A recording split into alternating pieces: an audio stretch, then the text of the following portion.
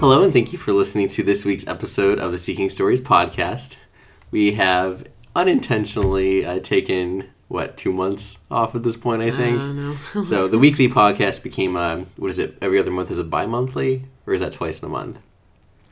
I've looked it up, and I don't remember which one is which. I've heard it both ways. No. Anyway, so the intentional thing we did is spend some time to redo the Seeking Stories website, and if you get a chance, go check it out. I hope you like it, and it's better from the previous iteration. The second thing was baby number 2 arrived. Well, and you were sick for and I was 3 sick, weeks. yeah. But he was in the hospital for a couple of weeks, but is doing well, so he came early. So all those things combined made it so that the every week podcast turned into, wait a minute, we missed all of November. Yeah. So we're jumping into Sleeping Beauty, the 1950s film by Walt Disney.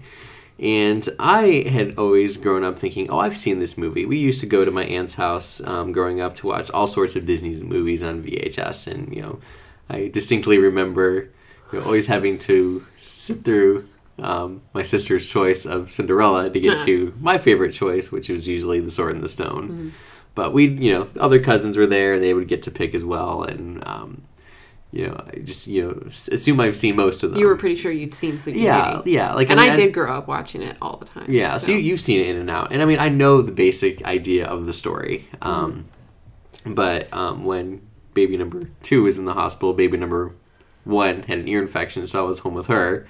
And we've been trying to work through a few, kids' movies, and we have Sleeping Beauty. I said, well, she might enjoy this. And, of course, with her being sick, she kind of passed out halfway through it, and I just took it out and watched the whole thing. And watching it, I realized I really don't remember much of this movie. I have a few images that make me think I really did see it. I remember the dragon at the end, the images of the spinning wheels burning. Yeah. I remember that.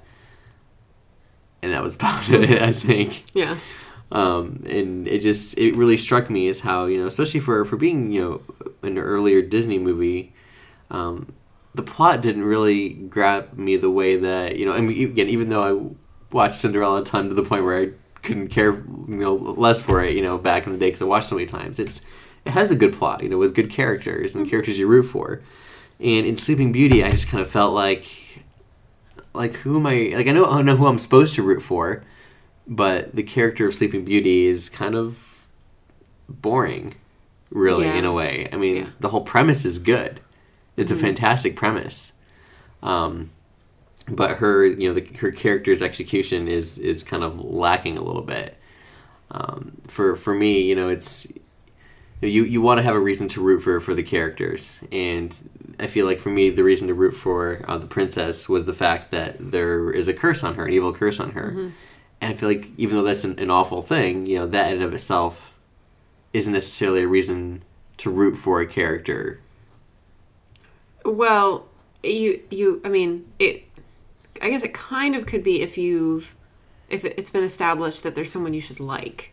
Right. You know what I mean? They have to be likable, and then give them a problem for you to root for them. Because if it's someone that you hate and there's a curse on them, you're like, I don't care. Yeah. Well, and we definitely don't hate the princess by any means. No. It's just that. Well, and I think part of what is supposed to endear her to the audience from the beginning is that she starts out as a baby. And it's like, no one hates a baby. Right, who's whisked away from her family. So we automatically, say, well, we have to like her because, and that's when the curse she's afraid. She's apart from her family. Yeah, and that's when she's a baby is when the curse is, it's not active, but it's given. It's it's threatened upon her. And it's like, tiny helpless baby who wouldn't, Exactly. No, it's a good point. The fact that, again, it is to a baby, and that's an awful thing, and the fact that she is taken from her family. Those are the two things that makes us want to root for her. Again, she's not a bad character by any means. No. It's just that I think that the problem with this, particular story is that we're not given enough time to really get to know her. We jump from, her basically being 0 years old to, the day before her 16th birthday, I think. Yeah. And, we hear that she has this dream about, falling in love and all that. And she goes in the woods and sings a song and meets the person who ends up being the prince, but we don't know it's the prince. And I think we know. We doesn't. we know, yeah. We know, yeah. The audience knows, but she doesn't. She doesn't. And then, goes back, and then the good fairies, go to surprise her on her 16th birthday and reveal that, oh, wait, you're the princess. And then she gets all upset because that means if she's the princess, she can't marry this what she random thinks guy. is the guy in the forest. And that is really the extent of, what we know about her. Her personality. Who she is, what she likes, who she is as a person is limited to those couple of scenes there. Yeah. And really the only thing you get to know, we know from the beginning when the fairies start to give her the little blessings, we know that she's going to be beautiful and have a nice great voice. And then we see those, and then the little bit of scenes we see that she's very, like, sweet. Mm-hmm. And of course, like any good Disney princess, it talks to all the animals. Yeah. In a way, the audience knows more about her than she does, and that's not entirely true. But as far as what the story needs to know, well, because we know she's a princess and she doesn't yet. We know about the whole what she needs to watch out for and avoid. Yeah, we know all the things that happened when she was a baby. We know who her parents are. Mm-hmm. We know who the guy is she met in the forest. Right. And again, it isn't a bad thing. There's definitely there's forms of storytelling that do capitalize on the fact of knowing, things that the main character doesn't. Oh yeah. Yeah, and dramatic irony. Exactly. Yeah, and that's again. There's also some types of storytelling that go the reverse of that. We're learning things as the audience, as the main character does. Yeah. So again, done well, any of those methods and modes can definitely work. Mm-hmm. Just for me, going back to Cinderella, it's you feel for her because you know that her parents died and what she has to go through every day and what her desires are and all that. Because the story sticks with her every step of the way, every single scene. Mm-hmm. Not every scene, but almost every scene. Right. Whereas Sleeping Beauty, even as a baby, you don't actually ever see the baby. You just know she's there, really. Mm-hmm. You see the cradle. So. Yeah. You might see her face. I can't remember. So, I've only seen it once, apparently. Maybe twice. Yeah. But yeah, when she's older, you get the scene, like, when she goes out to the forest and sings, meets a prince and dances, comes back. And then the scene in the castle where she's all mopey and then gets... She pricks her finger. And then, the whole green glowing light thing. Yeah. It's like... So, yeah, if you divide up the screen time, she gets a whole lot less than Cinderella. Mm-hmm. Almost any other Disney princess, she has a whole lot less screen time. Which brings us to the point of this particular podcast. We're going to talk about 6 things that protagonists have to have. So fact number 1, the protagonist has to have a strong desire that creates the backbone of the story. And really, I would say if the character doesn't have this, they're probably not the protagonist. So basically, we see the princess, quite early on as a baby, and we don't really know what she wants. I mean, we know a little bit. She says, I had this dream about meeting, basically true love in the grand scheme of things. Mm-hmm. But this desire of hers doesn't drive the plot forward from beginning to end by any means. It's an important snippet in the middle, and it culminates in the end with her, getting true love's kiss in a way. Yeah. But it only lasts for about 10 minutes. Right. Maybe it's 15. It's not long enough to or powerful enough to stretch over the course of the entire movie. Yeah. Well, it doesn't even start the movie. Exactly. And it doesn't really have to. Think go back to Star Wars Episode 4, A New Hope, and Luke Skywalker is the protagonist. I mean, there's no question there. Really? And he's one of those characters that, typically you don't want to do what George Lucas did, even though he did it phenomenally well. Introduce the protagonist so, quote, late into the story. Mm-hmm. I know he's not really introduced that late. But you do get several scenes in before you meet Luke. And that's something that, Luke has pulled off brilliantly well, but something traditionally you want to kind of maybe not do as much, introduce him earlier. And again, the princess in Sleeping Beauty is definitely introduced early, but she is talked about and talked, to in a way. We don't get to meet her as the character that we follow until many scenes in nearing the midpoint of the film, really. Almost, maybe a third. Because you got the scene where basically. And it's not really the day she's born, but the day she meets everyone in the kingdom, and the curses is given, and the blessings are given, and all that. Mm-hmm. And then you've got the scenes with the fairies trying to figure out what to do, and them deciding to whisk her away. And then, we got a whole long bit of the fairies trying to, get the house ready for her 16th birthday years later. And really by the time, we're, if I remember like pausing the movie to look at the timestamp of where we were in it, by the time we really get to know the princess, the little bit that we do, it's almost halfway through. Yeah. And that's just, it's too late to get to know your main character. Fact number 2, the protagonist's actions have to drive the story and the plot forward. So now we're talking about the actions driving the plot. Right. So before was desires, this is very similar. Their actions have to drive it forward. And, ultimately the movie is about the battle for the princess's life. In the grand scheme of things, without, Maleficent putting the curse on, without everyone else trying to break the curse, save the princess and all that, there's no plot to the story. It is centered. I mean, would you agree about that? It's centered on our life. And actually, I would think, when I think about all of her decisions, the only decision she makes in the entire movie, I think, that really affects the plot is being taken in by that green light. Being entranced by it and following, because that's what leads her to actually pricking her finger. And that's like near the end. Or it's, approaching Act 3 or near Act 3 anyway. Because I don't think anything else she does really has bearing on the plot at all. She doesn't really do anything. She expresses the whole, I had this dream, and she dances with the prince and sings, whatever, She doesn't know that anyone is out to get her, really. No. And because of that, there's really not much that she can do to try to, influence the plot at all, to try to save her own life.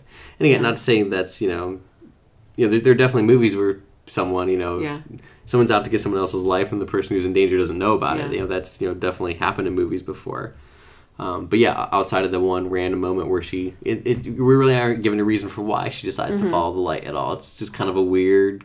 I think it's supposed to be something that's kind of supposed to mesmerize her. It's almost like a hypnotizing. Yeah. That's the word I was looking for. I think it kind of... And I guess you could argue that because, she's kind of depressed in that moment, she's more susceptible to that type of thing. But that is really her only action. So, fact number 3, the protagonist must react to something which shakes up his or her world, and then must choose to do something about it. Really the... so, like an example... So, in Star Wars Episode 4, when Luke's... Aunt and Uncle get killed. That's... His world is shaken up. He's really given a point of no return in a way... To say, I'm either going to stay here on Tatooine and do something, forget about everything and be a moisture farmer and pick up where they left off and all that, or I'm going to go, fight the Empire, learn how to be a Jedi. And there's, yes, there is turning back. You can turn back, but that's really a quasi point of no return in a way. It's a lot of people call it the the first step of the journey. It's really when Act 1 becomes Act 2. That's kind of the main milestone key point there. Yeah. And definitely one of the fact that the princess has a curse put on her and is whisked away is in a way for her in her lifelong journey is a step to that life that she chooses to she doesn't choose to live it, and that's the point. It's her life changes, but she has no say in the matter. She doesn't even know that she was a princess until almost 16 years later. Yeah. So, the character has to make a choice to either, basically follow the call to adventure or not. Yeah. I mean, I guess if you wanted to argue the other side, you could say that when the fairies reveal her true parentage and, and royal line and everything, and say, oh, you can't, you have to forget about that young boy and whatever. Technically she does decide to be obedient and go along and just become all mopey about it. And what you just described is actually, ironically enough, fact number 4, which is the protagonist. It sounds kind of similar to fact 3. It's not, but I'll explain in a second. So the fact 4 is the protagonist must face either a gut-wrenching truth or life-changing conflict, ideally halfway through the story, and then basically redirect their course and take action. Basically, and that's what the midpoint of the story is. The character realizing, how awful things are in life. Yeah. Or, they stumble upon a truth that, oh my goodness, this is what's going on. Yeah. And that's where really because she doesn't really have fact 3 in her life. She doesn't have the point where she says, I'm going to take this step in the journey. Right. She does have the moment where she realizes the truth. Yeah. And this because it's given to her. Right. It's given to her. So, really, she does have that moment. The protagonists have for sure. But, and again, not all stories do this or even do it well. But good stories have the character choose to do something from there and not become passive.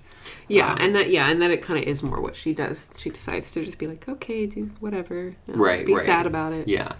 Going back to Star Wars Episode 4, and again, the movie, so, there's many reasons why it's one of the most successful movies of all time. This podcast episode isn't about that.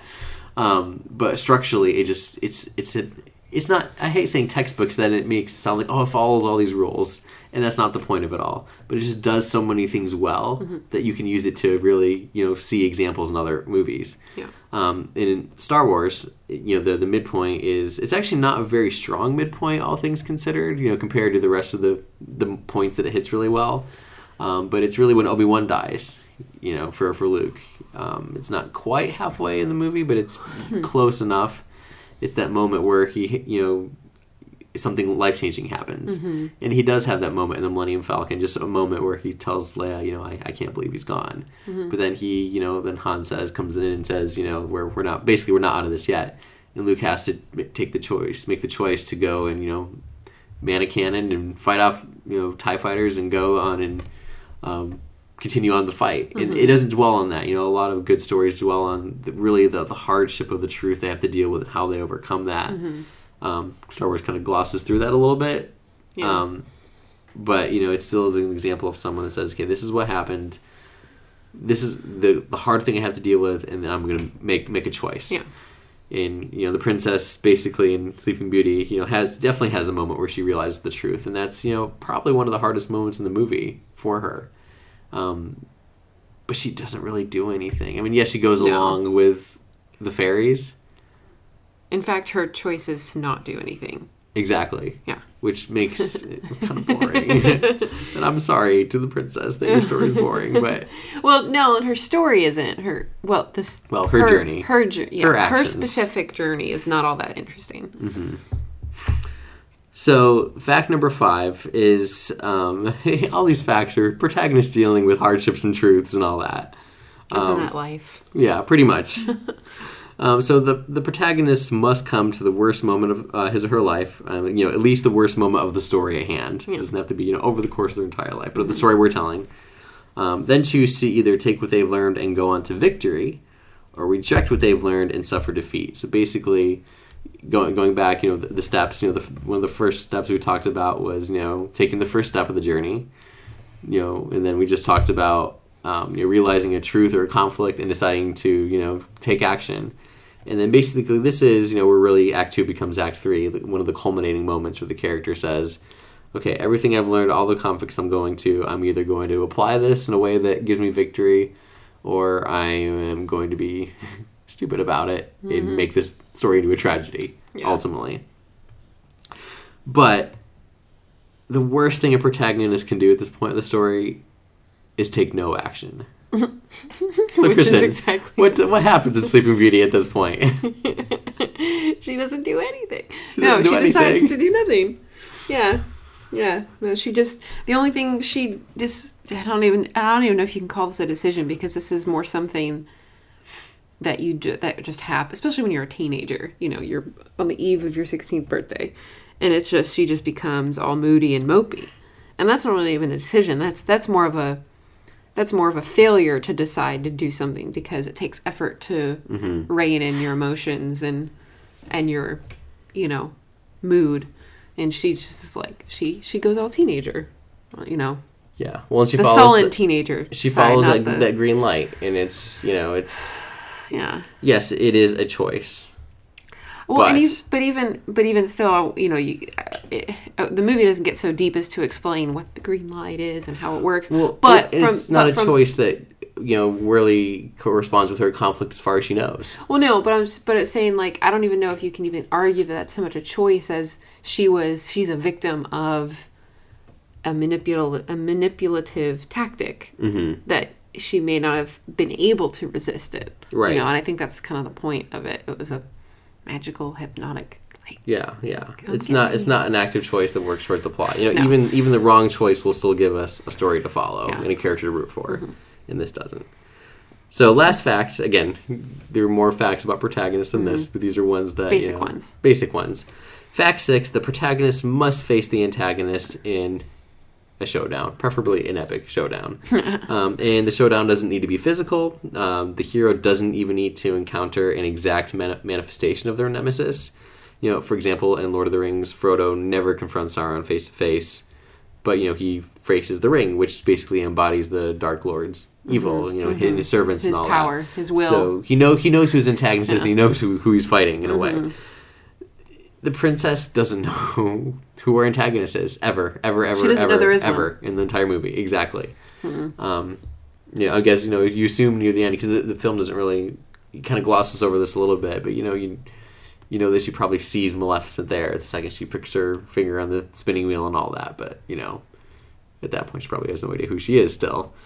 So this is honestly one of the, I guess, the easiest facts to kind of check as far as you not meeting it. She doesn't have a conflict with the antagonist. The antagonist has conflict with her, of course. Yeah. But, the princess just doesn't know what's going on. And that's just the hard thing about this, because and yes, we don't want to strip away the princess, everything who she is and what, audiences over the course of the last 60 years have grown to love about her, but making the story something that it's not by any means. Yeah. But, it would have been a little bit more powerful if at some point in the story she would have learned that, this is what's going on, instead of making, surprise, you're dead. Yeah. Or, sleeping. Right. Yeah. So, all that to say, Kristen, Yes. do you think the princess is the protagonist? No, I don't, actually. So I do have an idea of, never mind, for something else. Well, let's talk about some other options, because the story's got to have a protagonist, right? Oh, yeah. In theory. So I think we can talk about 3 to start with. There is King Stefan. Which is her father. Right. Yeah, her father. The fairies. And Prince Philip, who is the one that she was betrothed to when she was born. So, option 1 is King Stefan. First things first, he definitely has one of the strongest desires in the entire film. His daughter is cursed and hidden away for 16 years to avoid said curse. And, he desperately does love his daughter, and he has a desire to keep her safe. And, we do cut back to forth to him a few times throughout the film, and, he can't wait for the day that she returns, and the curse is broken and all that. So, he has a desire that's strong and true and, powerful enough to make the plot work. But he doesn't really have the other things in the story. He doesn't, confront Maleficent head on at all. Because really the only big scene we even get with him is the one with him and Philip's father. Right, the really which is a hilarious scene. Yeah, that funny one. No, that's really the only... In that scene, they're talking about... They're actually... I mean, I think because they're assuming that because it's almost her 16th birthday... And that's when the curse runs out. She's going to show up soon. They're kind of assuming they're about to go into a big celebration, and that the kids are gonna, be together. And I think doesn't Philip's father? Isn't that after Philip has gone to his father and been like, I met a girl in the woods, and I think it's right before. I thought it was after, because I thought he was like trying to like tell. I thought he was trying to get up the courage to tell the other guy I know that happens. About it. I'm not sure if it's quite at that point. Yeah, but I just Anyway, but still, he knows the truth from the beginning that his daughter's cursed, and this is the way to save her. And he doesn't learn anything else throughout the entire story. Yeah. He doesn't have any other conflicts to deal with. He doesn't make any action. True conflicts anyway. He doesn't make any decisions or action. He's a very lovable minor character. Yeah, I mean, he doesn't drive the plot at all. He's a side character. Okay, so get rid of him. He's not the protagonist. No. So option 2, Prince Philip. And I like this option because he's someone who actually confronts conflict, makes decisions, suffers defeat, and rises to vanquish evil. Yeah. I mean, he's even there at the very beginning. Right. As a boy. And here's why, all things considered, I don't think he's the protagonist, even though he becomes one of the most important characters. He's the hero. He's the one who, vanquishes Maleficent. He's the one who saves the princess with the, true love's kiss and all that. And by beating Maleficent. But yeah. Right, yeah. The final moment. He definitely suffers, his own defeats by, being captured and taken to the prison and then, facing all evil. Well, and he actually is, unlike Aurora, because that's actually her name, I met someone in the woods, and they're both of royal lineage, and they both meet someone who they think is a commoner, a peasant girl, a peasant boy in the woods that they fall in love with, and they each are told by their respective parent/guardians, like, oh, but you're royal, you can't, Right. And Prince Philip, I think, unlike Aurora, who just kind of goes, okay, whatever, he, I think, is pretty dead set. Yeah, he's like, no, Dad, sorry, I'm not. Yeah. And that's why then his dad has that moment of like, well, now I have to go tell her dad. Yeah. So he actually, unlike Aurora, makes his own. Really, the only takes problem, his own action the problem with why I don't think he can be the protagonist is that even though he definitely does show up at the beginning as probably a 5 or 6 year old, very very young. Yeah. In his desire to his desire to save the princess becomes integral to the plot. But ultimately that motivation doesn't rise until basically much too late, near the midpoint, really. Yeah, yeah. So, nearly everything else is there. He's the first half of the movie is not driven by his desire. No. I mean, later on, it's, his world is shaking when he meets the princess. He faces a reality check to defy royal tradition and pursue a peasant girl. All is lost in Maleficent's dungeon. He rises to the occasion and battles for his true love. He has a complete story right then and there. It just, the first half of the movie, he's introduced, quote, introduced as, a character to follow way, way, way too late, halfway through the story. And that in of itself basically disqualifies him from being the protagonist. Yeah. Well, either that, or someone could say, well, he is the protagonist, and say, well, then they didn't write him very well. And honestly, I think that, when they do the live action version of Sleeping Beauty, which they inevitably will. He probably should be the protagonist. I think it'd be a phenomenal, story to see from his perspective. Yeah. And who knows, if you're listening to this in 2028 compared to 2018, maybe they've done that. Or maybe they haven't. I think, he has a fantastic story. He has an arc. Yeah, really, that's the only thing that's missing. Ultimately, really. It's just it's not. So someone could say, if they really wanted Prince Philip to be the protagonist, they could say, "Well, he's my protagonist." Like, well, yeah, then the writers left out a really important part of his. Yeah, because there are stories and movies where the person who clearly is the protagonist is still missing that strong desire. Oh yeah, and it's just one of those well, then the movie's lacking something integral, right, to the plot. Usually, most times the movies suffer. It's it's a structural element in a way, and not always. There's movies that follow quote story structure and all that well. Yeah. To the T, but have just dull, bland, awful characters. Yeah. So you need characters the audiences care for. You need well-written dialogue. You need things to be structured well. If any one of those elements are missing, sometimes other stronger parts can fill in the gaps in a way. But not always. Yeah. It just depends, and that's the blessing and curse of writing is just that it's subjective in nature. Yeah. In a way. So again, Prince Philip, great option, but doesn't cut it. Close. Yeah, very close. Option 3 is the Good Fairies. Hello, fairies. So, and of course, they're billed as sidekicks, mentors, and helpers. I think they get the most screen time. I think so. But could they collectively be the elusive protagonists? Possibly. I don't know. After all, they have the strong desire, and they're pretty good at being sneaky. Yeah. I mean, they have their desire and actions really do drive the plot. I mean, they're the ones that they from the very first are the ones that try to not reverse the curse, but they terribly strong desire to keep the princess safe. Oh yeah, and that permeates throughout the entire film. Oh yeah, I think we can check that box off. They take and then they take actions to help that. They take her away in the woods, and they take all these precautions and blah blah blah. Right. And then even things like that their decision, because they've gone without magic for all those years, their decision to suddenly use it is actually part of the reason they're discovered. And exactly, you know, everything they do has influence on the plot. So, you know, they... So those check boxes. Trying to keep, you know, Rory safe, and you even later on trying to help Philip break the spell. You know, everything they do has influence on the plot, for sure, for better or for worse. Without them, there wouldn't have been this story. Right, yeah. Yeah. So, you know, the first two, there we go. First two boxes are checked. Number 3 is, you know, basically the first step of the story, you know, first step of their journey.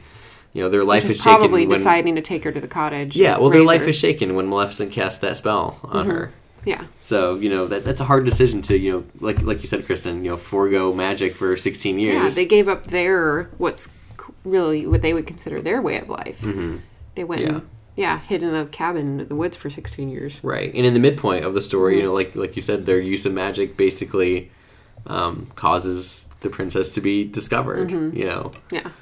And, you know, that's, you know, right around that point. And they don't know it at that point that their magic, you know, causes the princess to be discovered. But it's right at that midpoint where they have to break the truth to the princess that, you know, she's royalty. And that's a hard moment for her. They have to break her heart, essentially, you know. So that's, you know, number 3 and 4 checked off. Number 5, you know, I think, you know, when the princess, you know, pricks her finger and the curse is fulfilled. So at this point in the story, you know, they could have simply despaired. But instead they provided the prince with the tools he needed to help defeat evil. So, you know, I think that they definitely meet that point. Yeah. Fact number 6. So, of course, near the end of the story, the fairies band together and face Maleficent head on and kill the dragon. Except they don't actually do it. They help Prince Philip that do was it. a lie. So I know. So I figured you were saying it to get me to say no. So, but I mean, they help out Prince Close. Philip. You know, as they should.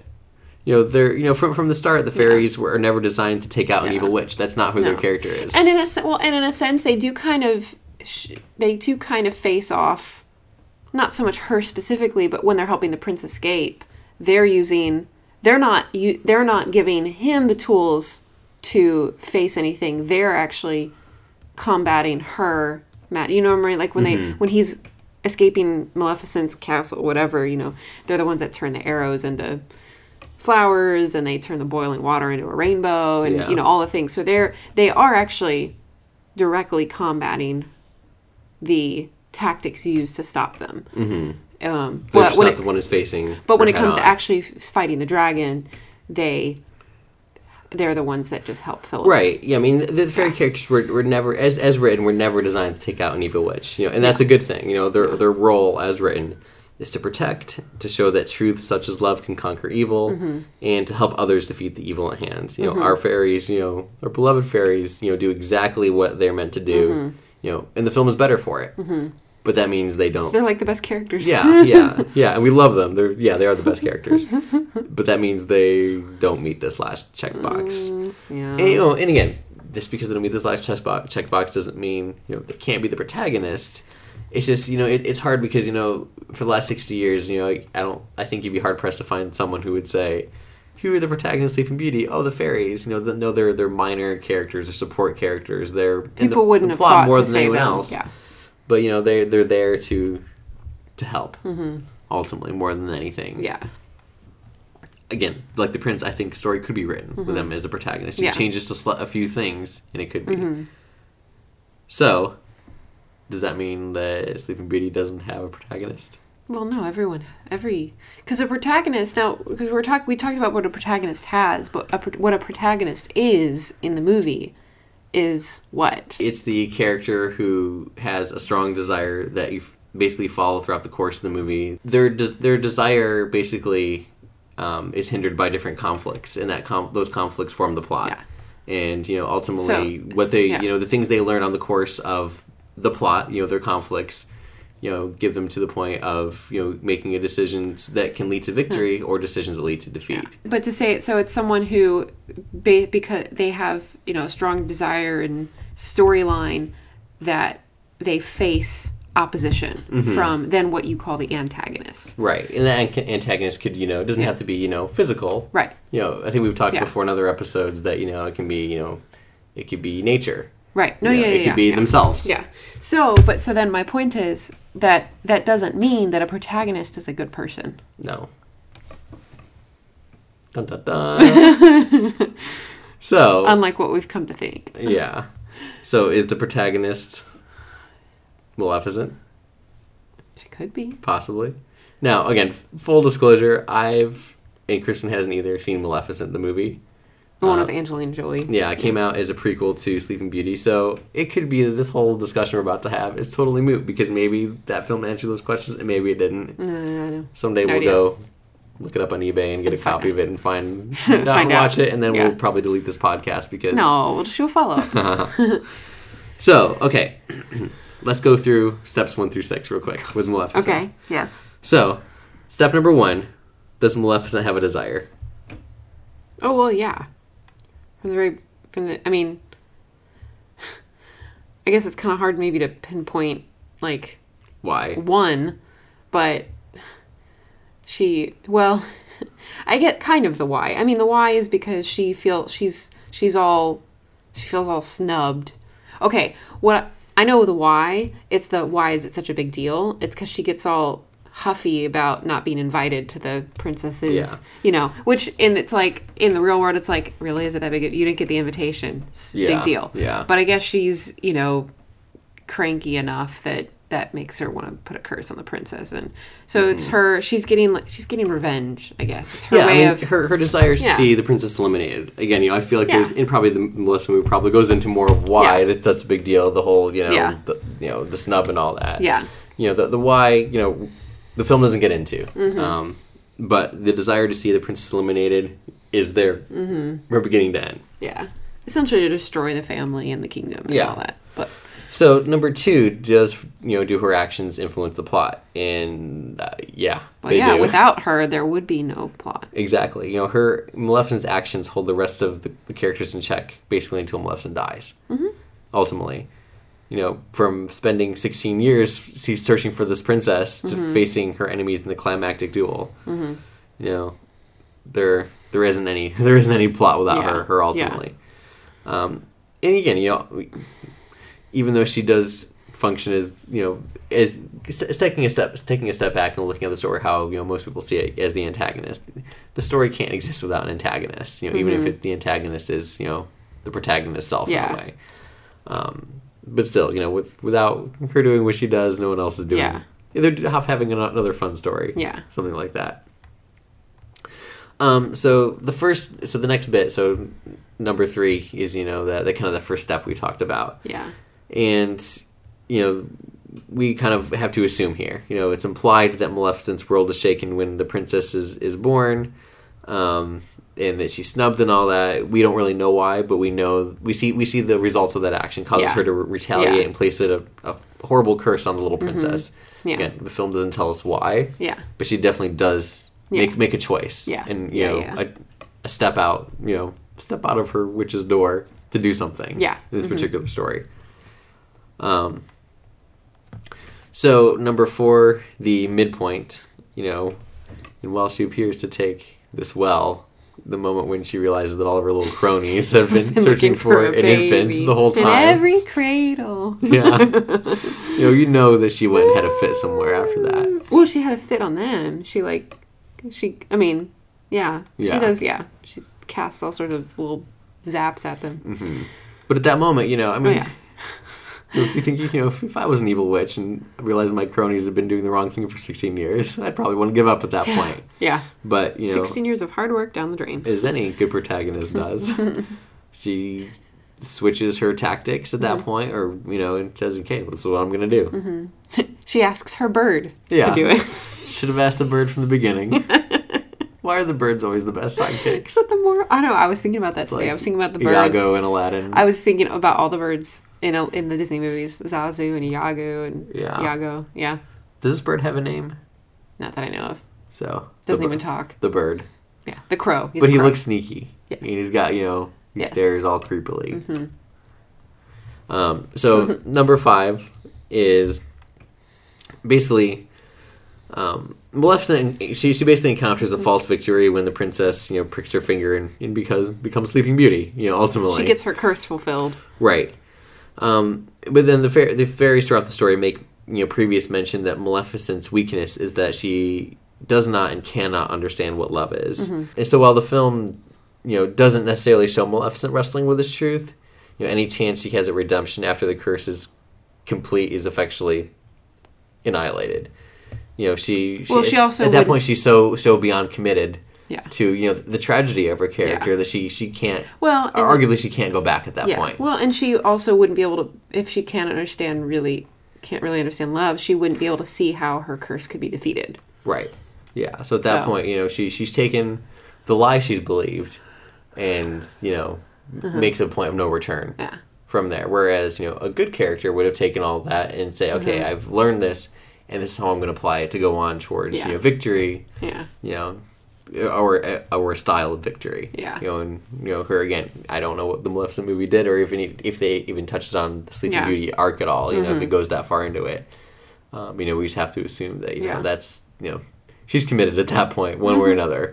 That's, we were talking another podcast episode. I feel like, that's really the second point of no return. And I feel like the turning into a dragon is like super committed. That takes a while to recover from that, I would assume. Because she's watching everything from her tower. Yeah. And finally, it gets to the point where she's like, okay, enough is enough. I'm getting in there myself. And she does her whole transforming thing. So number 6, unlike Sleeping Beauty, Maleficent knows who her enemies are, self-made or not, and she herself leads the princess to her doom and battles the princess's defender. Basically all confrontations go through the evil witch, ultimately. She fights everyone. Even as when Sleeping Beauty is the princess, is not blissfully unaware, but unaware what this green light is. Maleficent knows very well that this is, which she thinks is the moment of her victory. It ends up being, false victory, of course. But she confronts everyone. Yeah. As also good antagonists do. So there's that. Yeah. So I think if we followed this line of reasoning, all these things, which Maleficent is the only one to have met so far, Sleeping Beauty would be called The Tragedy of Maleficent. Well, and actually, I thought about this a while ago, near the beginning of the podcast. I think the name, the title of the movie, The Sleeping Beauty, is not, maybe it's not because she's supposed to be the main character. She's the object that everyone is after. Right. And that's totally okay. Like the Holy Grail. Yeah. She's like the Holy Grail. The Holy Grail doesn't do anything, but it's what everyone is after. Right, yeah. No, and there's absolutely nothing wrong with the title, Sleeping Beauty at all. Yeah. I think, titles should do, a couple of things. Titles should, sum up an important aspect of the story. It's either, like The Hobbit. Yeah. It's about The Hobbit. Yeah. That's, what it's about. But, the title of Tolkien's second entry, Lord of the Rings, is, the title of the antagonist, really. Yeah. It could be a variety of different things, like you said. There's, the Holy Grail. There is, other plot points you could touch on, Schindler's List, Minority Report. Yeah. Other characters. Yeah, Schindler's List is a good point, because Schindler's List refers to the actual list, which is a prop. Right. It's not a character. Right. It's in Minority Report, it's an idea. It's not an actual, yes, I guess it is somewhat of a tangible thing you can, deal with. Yeah. But it's, it's not a character or anything. And then, of course, there are characters, King Kong, Lord of the Rings, Beetlejuice, to represent the story in title form. Titles absolutely don't need to be reflective of the protagonists. Yeah. Again, but they should sum up the story. And to an extent, they should entice potential audiences to read and watch, further. The Lord of the Rings sounds mysterious. Yeah. And this is where you just get super subjective because, it could be titled a million different things. Yeah, yeah. I hate coming up with titles. For better and for worse. Just please... No clickbait titles. Your detective jewel heist comedy shouldn't be named after a mythical jungle cat. I'm looking at you, Pink Panther. Growing up watching the Pink Panther cartoon, I was beyond disappointed when the live action movie was about a jewel. That's deceitful. And desperately wicked. Oh, yeah. And of course, I'm kidding to an 'Cause extent. I was going to say, because, like, but the cartoon actually was a Pink Panther. Yeah, the but movie was, the movie isn't. I was just so upset when Yeah. again, I was a kid. I Yeah. realized there's no Pink Panther in this outside of the opening title. I'm sure there's a story there that I love to hear. Yeah. You know, how did They get away with that. to become a jewel, a famous jewel. I mean, Yeah. again, fun movies for sure. Yeah. But again, the title should, like we said, entice potential audiences to read and watch for. Give it a little bit of mystery. Yeah. Think of like The Bourne Identity. That just sounds a little bit mysterious, a little clandestine. Clandestine, is that how you say the word? Clandestine, not clandestine. Well, I don't know. I pronounce words wrong too much. anyways. But so going back to the title, Sleeping Beauty is a fantastic title for sure. There's absolutely nothing wrong with that at all. Yeah. It's clever. It really Yeah. is. The title, The Tragedy of Maleficent, might be a more apt title. But it's not. There is a happily ever after. Good wins as Yeah. it should. Because from our perspective, it's not a tragedy. It's a tragedy for Right. her character, but for us, it's a victory. Exactly. And does that mean the Sleeping Beauty is a tragedy disguised as a fairy tale, or vice versa? And I would say that is as difficult it is to say about a tale that's this beloved 60 years it's still Yeah. it's followed several generations and audiences love it. Yeah. And I incorrectly thought that the Disney logo was Sleeping Beauty's title until you told me that it was actually castle. Cinderella's castle. But Yeah. I've grown up my entire life thinking that was Sleeping Beauty's castle. Really? So Oh. so I always thought, this movie's got to have something good because Disney uses it as their logo. No. And that's not entirely. No. It's not even entirely true. It's just not true. But I think the main problem is, Sleeping Beauty is that it chose the wrong protagonists, ultimately. Maleficent is ultimately too despicable for us to care, about as a protagonist. But her character fits the role better than all the other characters. Yeah. The fairies are mentors. Prince Philip is largely non-existent in the first half. And Sleeping Beauty is boring and doesn't take any actions. Yeah. So I don't think you can clearly answer this question. I think if you simply went by, the story structure The and the logic checklist. and all that, Maleficent would be. But it doesn't make any sense. It doesn't make for the any sake of sense the for the story. sake of the story. Yeah. At all. So, it's kind of the logic and the emotional side of things, Yeah. dueling it out, and nobody wins. It's like a tie in football in a way, except a really bad tie. Yeah.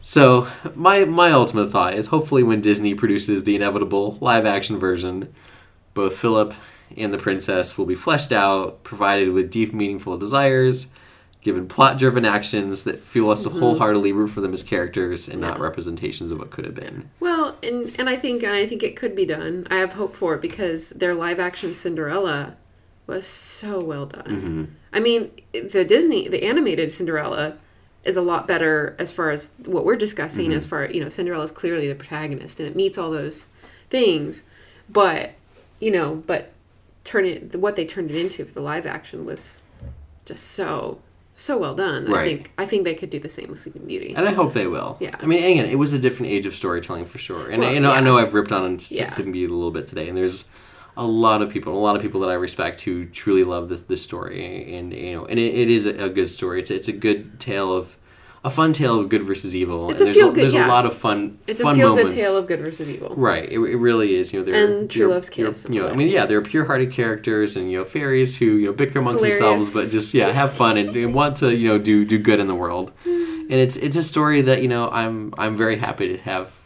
my kids watch because it is good versus evil. Yeah. It's just again seeing how many other great stories there are from that time. With deep characters like Cinderella.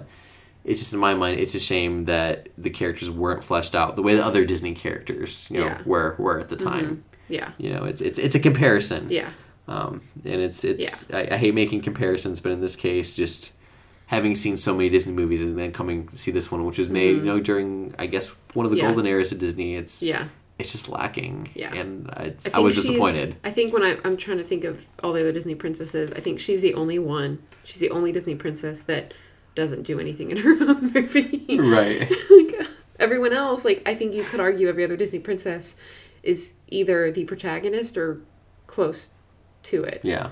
Maybe not all of them, but I can't think of them all off the top of my head right now, but the ones I can think of, I I think think that's definitely the case. Princess Jasmine's probably not the protagonist because No, I mean that's Aladdin. Yeah. But at least she has more going on than Sleeping Beauty. Right. But still, yeah. And she's in the story a lot more, and her actions have more. She has desires. And actions, influences the plot more. But anyways, yeah, I think poor Sleeping Beauty. So let's just let's hope that the live action version fleshes things out a little bit more. But I think suffice to say that again, Maleficent checks the boxes, but isn't a satisfying answer. So we're just gonna say this movie let's just say it doesn't have a protagonist. This movie has some flaws. This movie has a few flaws. Yeah. So no, we'll leave you to decide who you think the protagonist is. I know this kind of episode and also the corresponding article on the website, probably makes a few people a little bit antsy or upset that we kind of ripped apart a story that's loved so much. But we'd be interested in hearing your thoughts. Yeah. Is this is our analysis something that you agree with? Are we missing anything at all? Who do you think the protagonist is? So feel free to check us out at seekingstories.com. You can look for the blog post article that corresponds with this episode, and feel free to comment and discuss further, and we'd be happy to hear from you. So thank you again for listening to this week's episode of the Seeking Stories podcast. Hopefully we'll have another episode out next week. We usually say we will. And not in another month. Right, but sleep deprivation from having a newborn definitely might shake a few of those plans a little bit. So intention is to have another episode up next week. Again, if you're watching this in 2019 or after, you'll know if we met that goal or not. But again, thank you so much for listening, and we look forward to reading your comments on the post. Have a great rest of your week.